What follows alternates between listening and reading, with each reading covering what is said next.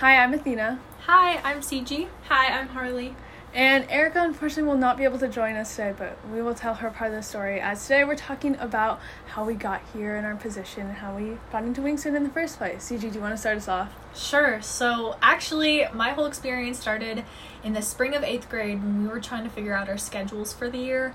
And I was like, okay, I kind of want to take journalism. I really just need a tech credit. And actually, Athena was the one who pushed me into it. She was talking about how the teacher for that class was really chill, and I was like, you know what, I don't really want a lot of stress my freshman year, so I kind of just decided to go into it. And from there, we were writing stories, I think, Athena, like our second week of school? Yeah, it was pretty crazy, and I jumped right into it, but I think the payoff from writing each story, reading it as it was finalized, and being able to see it posted on the website was so rewarding for me. And so from there, I just started writing stories every week and getting into the groove of things, and I became more passionate about it. I started writing bigger stories about different people and individuals. And then I asked Higgins after our first year, while we were all out for COVID, if I could take on the role of managing editor for the next year, which was a pretty big step. And I did that. I started posting, and that led into my junior year, where I became assistant editor-in-chief, pretty much encompassing the same sort of stuff, just a higher title. And then this year I just led to becoming editor-in-chief. So it was kind of just a natural evolution, all of it in itself, but I'm so happy to be here, and I wouldn't take any part of my experience for granted. I wouldn't do any of it over it. Okay, so for me, I actually, in my 4-year plan, Wingspan was, not even close to, resembling, the words Wingspan on my schedule. So CG had actually, she had been hyping it up all year. She was like, you should take this would be a really good class, and she'd been talking to the teacher about it, and I had no idea. So all of a sudden, I forget what it was, but somehow Higgins contacted me and was like, you need to come in and talk to me. And I was like, this email from this random guy had popped up in my inbox. I was like, okay.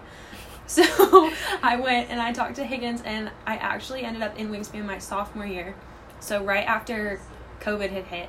And so one of the sports editors, well, the only sports editor, actually, her name was Remy. She was sports editing that year when I was a sophomore. She was a senior. She was a senior. And so I ended up somehow, after my first week being an assistant sports editor, so I didn't take the prereq, but I jumped straight to that.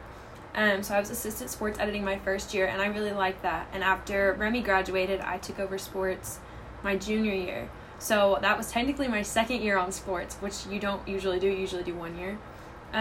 So I did sports last year. I was sports editing. And then the second half of the year, I got a team. So, it was kind of a little bit less work. But at the beginning, it was writing previews and recaps for every game. And then scores, standings, all that stuff, and posting. And then this year, Higgins has finally broken me out of sports, even though I'm still managing sports as an editor-in-chief. But editing now as an editor-in-chief, and that is my final position. So now just managing the sports section and helping Haley out, who's our new sports editor. It's kind of where I've ended up. Nice. So I had a more traditional introductory, like CG. I remember in 8th grade, I was like, I need to get my tech credit, and I also like to write, so journalism seems easy enough. And I went to, that informational meeting that they had, in the library, and I remember I met, Lucas Barr, who was, the editor-in-chief at the time. He was like, yo, it's so fun, we went to New York, went to blank, we have snacks, and I was like, oh my god. Snacks. That was the deciding factor right there. I was like, okay, I need the tech credit, I like writing, this seems fun. So I did it, and me and CJ were in the same class, actually. Yep, yeah. I remember, honestly, I feel like when I was in J1, I really did not focus too hard on the writing aspect. I was like, this class is fun, but I would just kind of goof off with my friends. I'd goof off with Rhea Advani, who's on staff now. Yep. We get Snapples every day. I remember that. He would have them. He would time us. He would time them. He'd be like, okay, Rhea, Athena, you have a minute to get a Snapple, and they would run out of the room, and y'all miraculously made it in time. I think it was 2 minutes, which is absurd because it took across school. It was crazy. But I think it really kicked in during COVID, and because then we really needed to get content out, and that's really when it was really a shift. Because everyone was transitioning online, it's where do we have time to interview people outside of class like we usually would, or in person? We had to do everything via text, via email.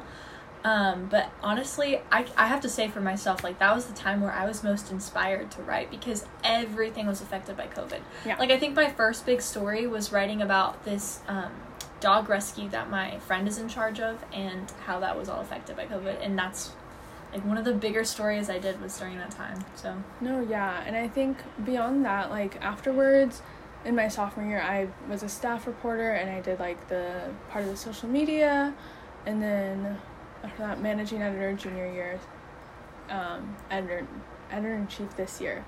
And Erica also had a similar story, but she was in photojournalism instead of journalism 1. And I remember, like, Higgins was, like, bribing them real hard to, like, join journalism. I And remember that. and I was like, that's so unfair, because Higgins was, like, offering things. He was, like, offering things that, like, he wasn't offering me. He was like, you can get a snack out of the cabinet if you want. Like, please join. I'm like, where's my snack?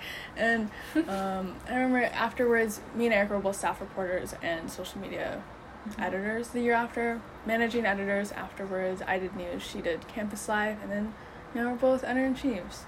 Yeah.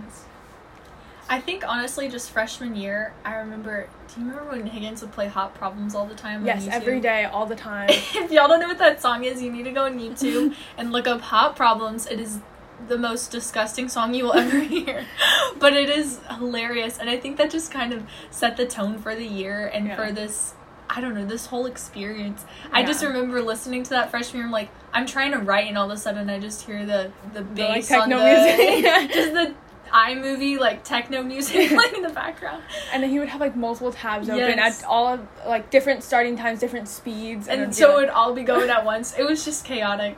But it was really fun. it was really fun, and it made me laugh, and I was like, okay, I really do like this class and people in it. I remember freshman year, I fell asleep. Me too! Remember that Me too. day where we watched the movie? Yeah.